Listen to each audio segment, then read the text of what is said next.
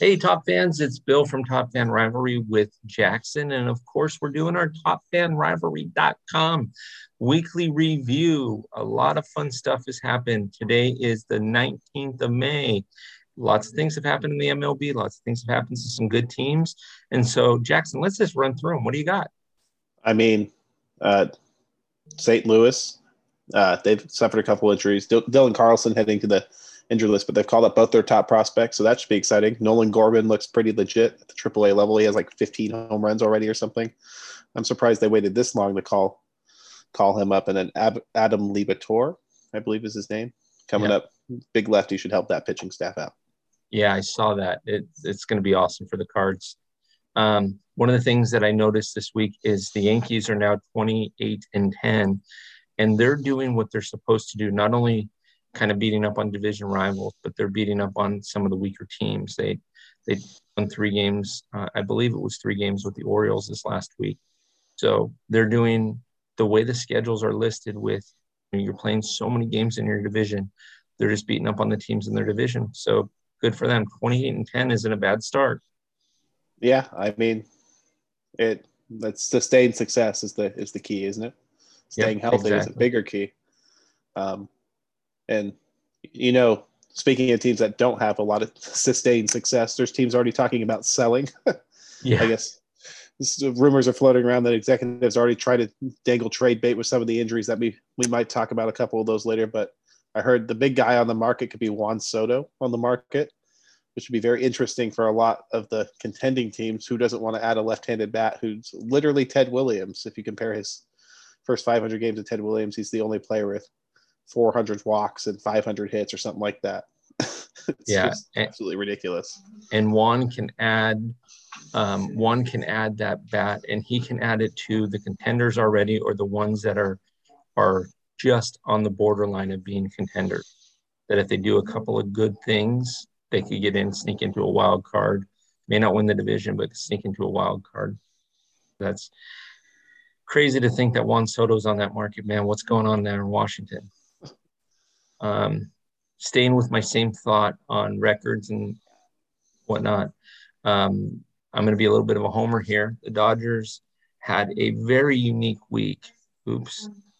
The Dodgers had a very, very unique week in the sense that they lost 3 out of 4 to Philly, but they won Sunday's game. Okay, Saturday they did not look good. Friday they did not look good. Saturday they won the game, and then they took all 4 games from Arizona this last week. And some of it was a home run hit parade. I mean, some of it was crazy. So hats off to the Dodgers. They are now they've now won 5 in a row and currently sit at the top of the National League West. One of the things that I mentioned about the Dodgers early on before the season started with Fernando Tatis being out was I mentioned the Dodgers need to be anywhere from 5+ games above the Padres when Fernando Tatis comes back, um, which right now they're 25-12 and they're a game and a half up. So not being a Dodger homer, but hey, listen, they won 5 in a row. You got to talk about that. This is a weekly review, right? Yeah, I Okay, mean, Jackson, what do you got? What's your last one? probably the biggest weekly highlight, the most noteworthy thing is the Pirates won without getting a hit. Yeah, yes, they Which did. apparently the Pirates are so bad they're good. Even when they get no hit, they're able to do something. They've had flashes of decency this year. Things are looking up in Pittsburgh, which is good for them and their fan base, despite their terrible owners and unwilling Yeah, to suspend. Winning a game without a hit the first time since 2008 when the Dodgers beat the Angels. yeah. When you get no hit and you still win the game, amazing, amazing.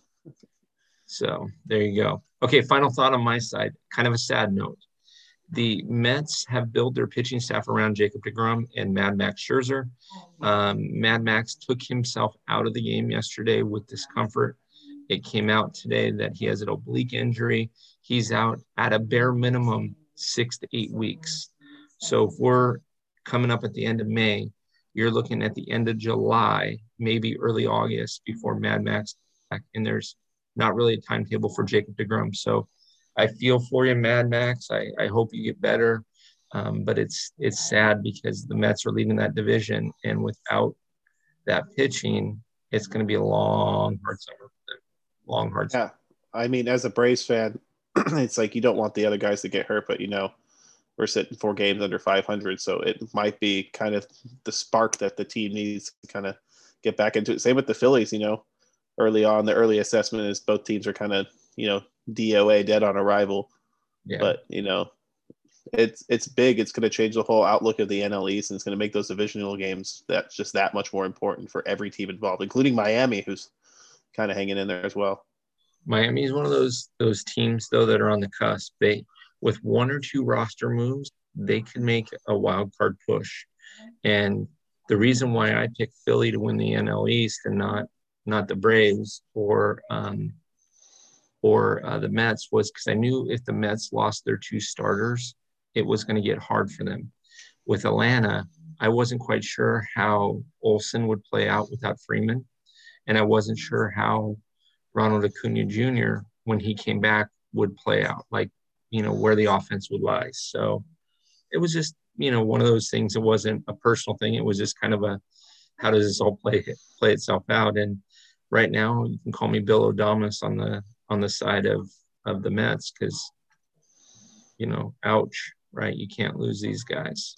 So yeah, I mean, we still got 120 games left to play, so plenty of baseball. Exactly. Plenty more recaps on the way too. Every week, every Thursday we'll be recording them. They go up every Saturday. Every Saturday. So Top Fans, every Saturday, take a listen to our 10 to 12 minute report for you. Also, go on if you want locker room access and be able to see things behind the locker room doors. Go and enter the code Jackson. You'll get a discount on that. Also, the merchandise, you get a discount on that. And look for some interesting announcements to come from Top Fan as far as those 2 things are coming up this next week. So, Top Fans, hope you enjoyed it. Jackson, as always, you are a rock star. When I grow up, I want to be as good as you. My problem is, Jackson, I don't plan on growing up. Me neither. Now I'm in trouble. Top Fans, enjoy. We'll talk to you soon.